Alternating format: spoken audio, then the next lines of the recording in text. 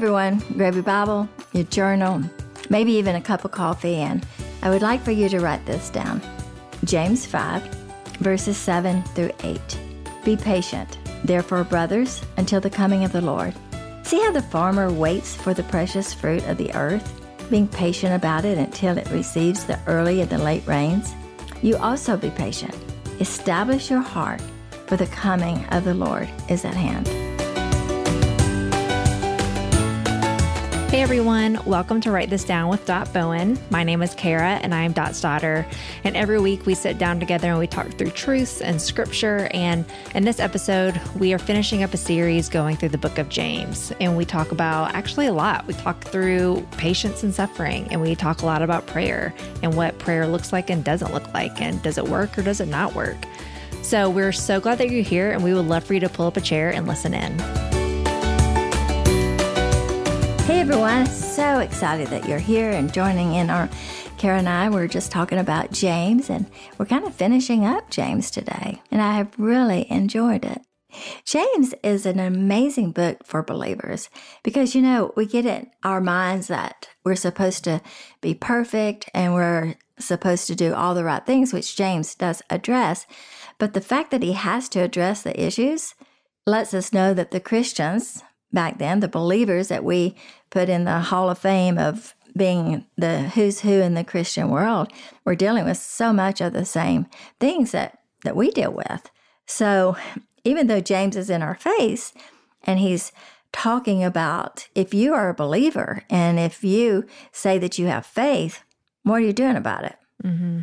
How you living? How's your life different if you have faith? And so it does kind of get into our world a little bit. And, even the other day, we were talking about how I love to teach. And as we were writing and getting ready for the Write This Down workshop, and I was so excited about teaching. And then I turned to James, and our next chapter is talking about, hey, you who want to teach, be careful. Be careful what you teach and how that teachers are held to a higher standard. Yeah. It makes you want to sit back and think, Well, James was probably, I would imagine that he was preaching to the choir. I would assume that he is saying these things, reminding himself as well.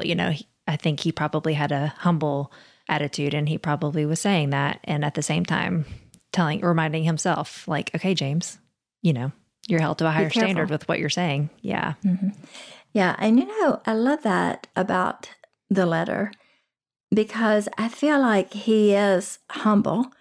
I do feel that way. I don't think he comes across as, I know what I'm talking about because I'm perfect. But on the other hand, I think he doesn't shy away from encouraging and challenging Christians to be better.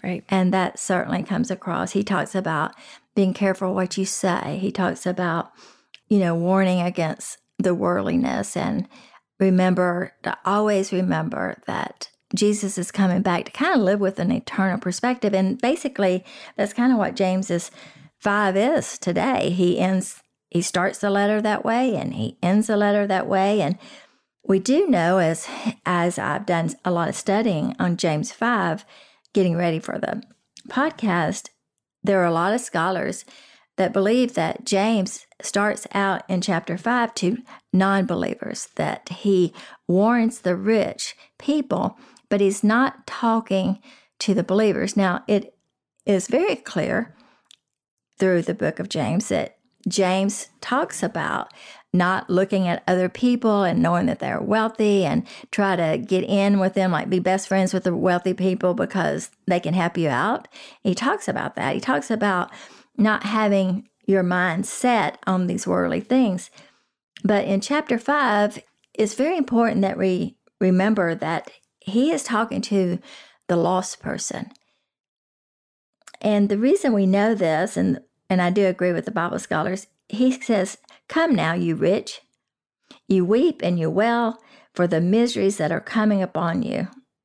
Your riches have rotted and your garments are moth-eaten." And in reality, to a believer, that would not happen. We would know that God did not want us to put a lot of emphasis on the wealth, and he doesn't want us to, seek riches above everything else.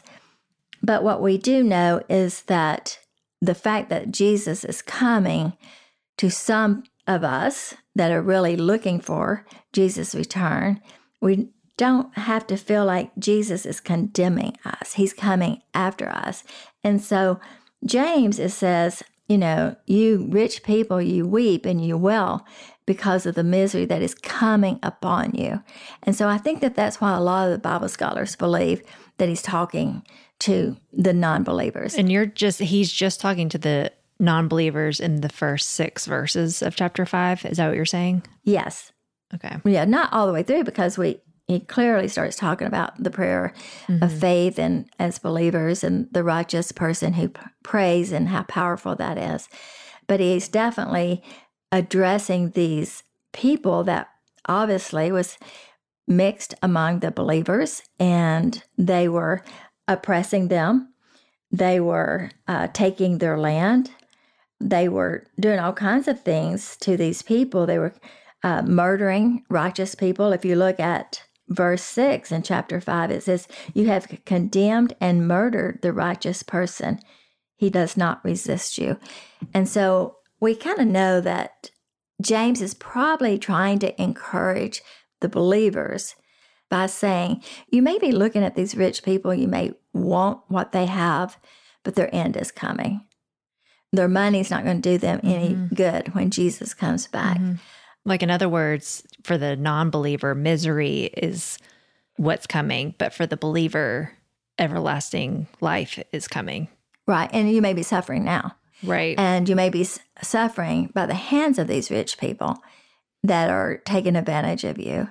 But at the end of the day, when Jesus comes back, when it's all said and done, they're the ones that's going to pay for what they've done. Which that would make sense. I never knew that about the beginning of chapter 5, and that would make sense why he goes into talking about patience and suffering. It's really a theme in James. He starts out at the very beginning where he says, "Count it all joy, my brothers, when you meet trials of various kinds." And, we talked about that at the very beginning, like, wish he hadn't have said that. And as we talked about it in chapter 1, and when we discussed it more, James is not saying that you're so happy that you're going through a horrible time. But again, remember this is a theme of James. Don't look at what's going on around your world. You look and know that God is very much aware of what's going on in your world, and there's a higher purpose, there's a meaning, and God's watching and God's paying attention to what's going on. He's definitely has his children underneath his protection. And so as James ends this letter, he does address the non-believer. And then he begins immediately, as you are saying, Kara, it's only the first 6 verses. And then in chapter 7, it's like he takes a turn and he says, "Be patient, therefore, brothers." So you know that that's to a believer. And he said, "Until the coming of the Lord." And he says that horrible, horrible word. Patience. Wait. Oh. Patience and waiting. I used to say, I'd rather go to Africa without my makeup than to just have to sit and wait on God to do something. It's so hard. Yeah. And I like my makeup. And I like thinking that God is paying attention and that God is going to do something. But sometimes we have to wait on it. And it's not by mistake that James is saying, look at the harvest, look at the fruit of the earth. It needs a little rain, but it needs a little patience. And he's saying to us to wait. Now, it comes right after he is addressing the non-believer that been oppressing and hurting the believers. Right. Well, I would imagine that, we don't know exactly why, but I would imagine he uses the analogy of the farmer waiting for the fruit of the earth, because with farming and harvesting a plant, you don't see any fruit for a while. You don't really, I guess depending on what it is, but for the most part, you don't really see the growth or the bloom or the sprout from the seed for a while. Right. And so that might be, I would imagine that's why he would use that illustration to wait. It's because it looks like, and it seems like God may not be doing anything. It looks like the suffering that has been happening, it may seem like there's nothing happening under the soil. And that God's not doing anything. Right. Or they've been abandoned. Right. And he's saying, be patient. Establish your heart, for the coming of the Lord is at hand. And he says, don't grumble against one another, brothers. Again, he's talking to the Christians, so that you may not be judged. Behold, the judge is standing at the door. In other words, what James is saying, stop paying so much attention to what's going around you and keep your eyes on God. And I think that that's a very encouraging and hopeful thing that James is saying. He never says you're not going to suffer. Mm-hmm. Matter of fact, he says you are. And I think often when we suffer, we feel like God's abandoned us. Right. That God doesn't know what's going on. And I think that this is an encouragement, because what James is saying to the Christians and to us as we're reading this is that God is at the door. Mm-hmm. There is going to be a time that God's going to take care of his children, mm-hmm. whether it's here or in heaven. I've never seen the righteous forsaken. I know that that's a verse. I talk to a lot of people that have really been hurt by other Christians. And it looks like sometimes those Christians get by with it. But of course, we never know what's going on in their hearts. We don't know if they're miserable or not. But in reality, I don't think I've ever known of something that at some time the truth was not brought out. We've had several things that have happened that are terrible things that pastors have done to other people, children, girls, sexual abuse them. And it seems as if they just get more and more popular. They get more followers. Everybody thinks they're heroes of the faith. They're these great, strong Christians. And before or even after their death, it comes out. The truth is out. Mm-hmm. The truth always prevails. It does. And God does take care of his children. And God doesn't turn his back on sin. He doesn't turn his eyes away from someone hurting his children any more than any mother or father would if their child's, been hurt. I mean, you don't even want to think what some of the thoughts I've thought about people that have hurt you. I've had to repent over it over the years. And, I'm just a mom and I'm not holy, but we do have a holy God. And God does not just turn his back toward the believer that has been abused or taken advantage of. God does step in and the truth is revealed, and God does take care of it. Yeah. When I think it's that key of the patience, waiting for God to vindicate you and letting God vindicate you. And trusting that goes back to the faith, having faith in the goodness and the father-like heart of God. Because like you said, if we truly believe that he is a good father, then a good father would take care of their children. Son. Yeah. Mm-hmm. That's right. And speaking of, as we finished James, he talks about prayer. And I feel it just sits exactly where it needs to be in this letter. In the fact at the very end, because he talks about suffering from chapters 1 through 5. And at the very end, he says, if anyone among you is suffering, let him pray.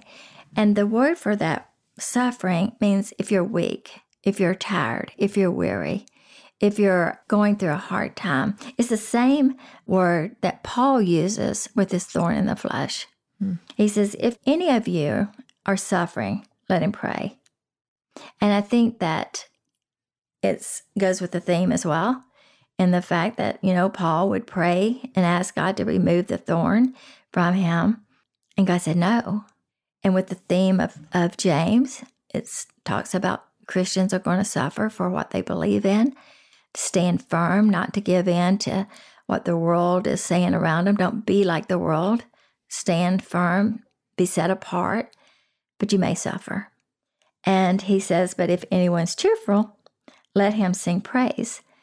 And, when we're talking about count it all joy, when you go through trials and, he ends it, it's almost as if James is saying, if you misunderstood me, I'm not saying that you're supposed to be cheerful about all the stuff you're going through. But if you just take your eyes and know that God has got you, God hasn't abandoned you, and He knows what's going on in your life. He's strengthening you. He's giving you the power to endure. If you know that, and you get through that, then, and you're happy about it, and God has given you a cheerful heart and a right attitude, then give God the praise. And then all of a sudden, he does a contrast. Is anyone among you sick? And this is the part that so many people misunderstand. Is anyone among you sick? Let him call for the elders of the church and let them pray over them, anointing him with oil in the name of the Lord. And the prayer of faith will save the one who is sick, and the Lord will raise him up, and if he's committed sins, he will be forgiven. A lot of people think that they're sick because they are living in sin.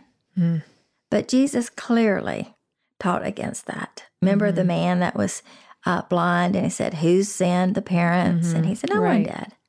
And so as you put things in context and you look at all of Scripture and looked at the things that Jesus talked about, there were some things that happened because they sinned. But not all sickness is a result of the fact that someone has sinned. Right.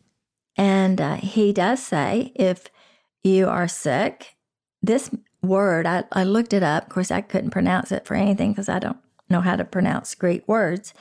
But I did look it up, and this is a sickness that is almost at their deathbed. This isn't someone that's just kind of suffering a little bit. This is like drastic measures. And he says, I want you to call the elders of the church, and I want to put the anointing oil on them, which a lot of people consider that as God's presence. But so many people think that it is the anointing oil and it is the elders or the minister that heals them. Right. And it's not at all. It says the prayer of faith will save the one who is sick. But that may not mean heal. Is that what you're...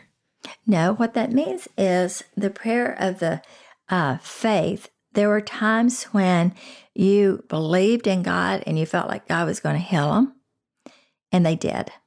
It doesn't mean that every prayer that was prayed in faith means that they would be healed here on earth. You know, I had a hard time with that when my dad was sick. I would say, God, just heal my dad, and I want to take him home. And I'm at Chattanooga. And I literally would pray, I just want to take him home because he was getting his treatment in Atlanta. And he went to be with Jesus. He went home, but it wasn't in Chattanooga. And I kept thinking, well, is there something I've done wrong? Is it I didn't have enough faith? And it really bothered me. And I became, to be honest, a little bitter toward God because I felt like I had done everything right that I should do about praying for my dad. And as far as I knew, there was no sin in my life. But as you see the life of Jesus, Jesus did heal a lot of people, but he didn't heal everybody. And he raised Lazarus from the dead, but Lazarus had to die again. Right. So the fact that you may have faith and you pray, the righteous prayer and the prayer of faith may be where inside you are free, that you know that you've done everything that you can. You've trusted God to do this. And if God says no, then it is a prayer of surrender. That's what a prayer of faith is. Right. One, to go back when you said you had no sin in your life, there was no like obvious sin that you were living in. Right. I mean, obviously no one's perfect. So it's that you are not intentionally. Known sin that I was intentionally. Right. Living in rebellion or, yeah. That's right. Because nobody's perfect but right. Jesus. But I did not have any confessed sins that I was doing that I knew was wrong, but I was going to do it anyway. Right. And so as I looked at the very end of James, and as we were talking about prayer and how important prayer is and the power of prayer, the power of prayer comes because it's who we're praying to. And it's not the prayer that saves him, or it's not the prayer that heals this person. It's not the faith but it is the person we're praying to and the object of our faith. And that's where it really gets messed up. That's where a lot of people get discouraged with God. They don't trust him because they felt like they had faith, and they've been told if you just had faith, if you just pray and ask God, he'll do it. But you have to look at the life of Jesus. Remember, we're a follower of Jesus. Jesus in Gethsemane had faith. Right. Jesus had not sinned. He was sinless. He was the only one is sinless. And he begged God to change his circumstances. And God said no. Mm-hmm. So it's almost like James is just pointing out your prayer is effective, just as effective as Elijah would be. But Elijah asked. And so it's that relationship of pray and ask, like Jesus in Gethsemane, like he prayed and he asked God. I mean, Jesus knew the answer, but when you're in that relationship, he still asked. And it's not that Jesus' prayer was not effective, just as much as, Elijah's prayer is effective or isn't effective. That's right, because God has a plan and God has a purpose for our lives. And even though we may not understand why someone gets healed, they are healed, they call the pastor, they pray over them, and God heals them.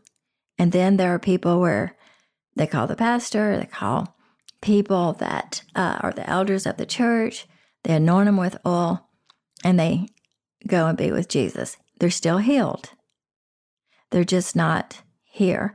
And I think that one of the things that I really think about often when I think about this is David and Bathsheba. You remember when their son was sick and was, he didn't eat, and he sat there and he prayed and begged God to heal his son. And then when the people around him saw how David was just mourning and grieving and lamenting to God to heal his son, they were scared to tell him that his son had died. And when they did, though, David gets up, washes his face, gets ready, and they say, I don't understand. You've been so much in grief and you're mourning and you haven't eaten and you haven't taken care of yourself. And now that he's dead, you're just going on with life. And I've thought about that so many times. And I think it's the message of you ask, you beg God, you cry, you plead, you do everything you can, be honest and real before God. But when the answer comes, whether it's yes or a no, you embrace it. And it's hard. Right. And I don't think that means, I'm sure David was sad about his son. That doesn't mean his emotions were turned off. It's that, okay, this is the answer. And I'm sure David cried about his son. Again, I'm sure he was sad and felt that heartbreak. I mean, you don't lose a child and get over it. But I think, it's like what you're saying is he didn't turn off his emotions like, okay, I'm fine with it. But he was probably still like, I'm still heartbroken and devastated, but this is your answer. Mm-hmm. And I will continue. And I will embrace it. Mm-hmm. I have to go with it. We have to either go with what God's perfect plan is, or we go with what we plan. And there's such a tension there, and it's very difficult to want God's will above ours. The hardest and most difficult prayer you will ever pray, and I've said it once, I've said it a million times, will be, your will be done.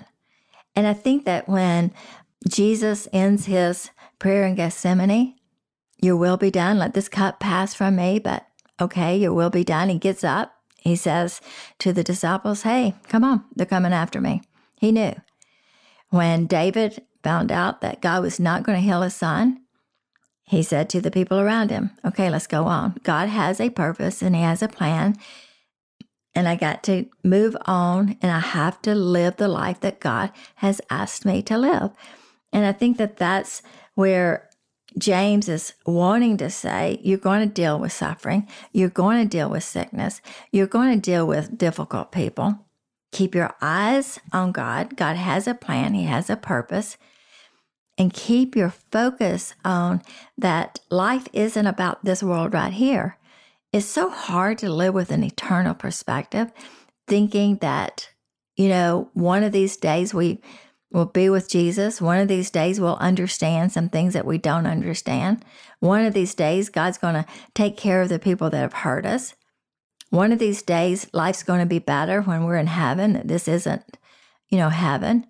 Because today, most of us deal with living for the moment.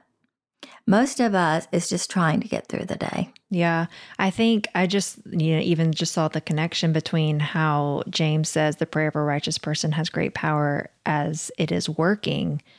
I think that also implies like as it is working just as much as the fruit is being sown into the soil with the patience, like there's an element of patience. I mean, sometimes we see the answer pretty quickly, but sometimes it is praying and having the faith that one, your prayers are effective, and two, God hears you and is working, and it's being steadfast in patience and trusting that it is quote unquote working, and that God hears and is doing something. And I believe He answers every prayer as soon as we pray it. We just don't see the manifestation of it sometimes, immediately at times. And so it is that tilling the soil. Yes. And I think that patient and being waiting whether or not God's going to answer it here, or waiting till we see the whole reason and the purpose of how it is. We see God sometimes when we're looking back at things and thought, oh, that's why God did that. And when we're going through those things, we don't see God sometimes in it. We just can't imagine God being in it. But we look back and we know that, oh, that's why God didn't answer that prayer like that. So that is that waiting to see what God's going to do. And if we don't see that immediately, or even, long time afterwards, we can live with the hope that we know that God always gives the best to those who leave the choice up to Him. I remember Dr. Stanley saying that one time when we were going to First Baptist. He would say that over and over again. God always gives the best to those who leaves the choice up to Him. And I think that that's where we're going to have to land. I think that's where James is landing. He's not denying that they're going to be going through hard times. He's never denied that there won't be any suffering. He's never denied that they will not feel abandoned by God. He never denies that they will not be mistreated. But he's saying to them, wait on God. You don't know what God's doing. And pray. Ask God to remove the circumstances. Ask God to remove your thorn. Ask God to heal you. Ask God to heal the people that you love. But at the end of the day, there is a God who loves you and a God that cares. And He has a plan and a purpose for us, our lives. And somehow all of this suffering plays a part in what God is doing in and through us. It's hard. It's difficult. But our hope is that this is not our final destination. We're just passing through. And that we can look way ahead and know that the one who loves us more than we can ever imagine, the one who feels our pain and knows about our suffering, is waiting with scarred hands and saying the best is yet to come. Thanks for listening. I'm so glad that you could be a part of our conversation. To continue the conversation, you can find Dot on social media at .bowen or visit her website, .bowen.com. Subscribe, like, and share with your friends, and we will see you next week on Write This Down with Bowen.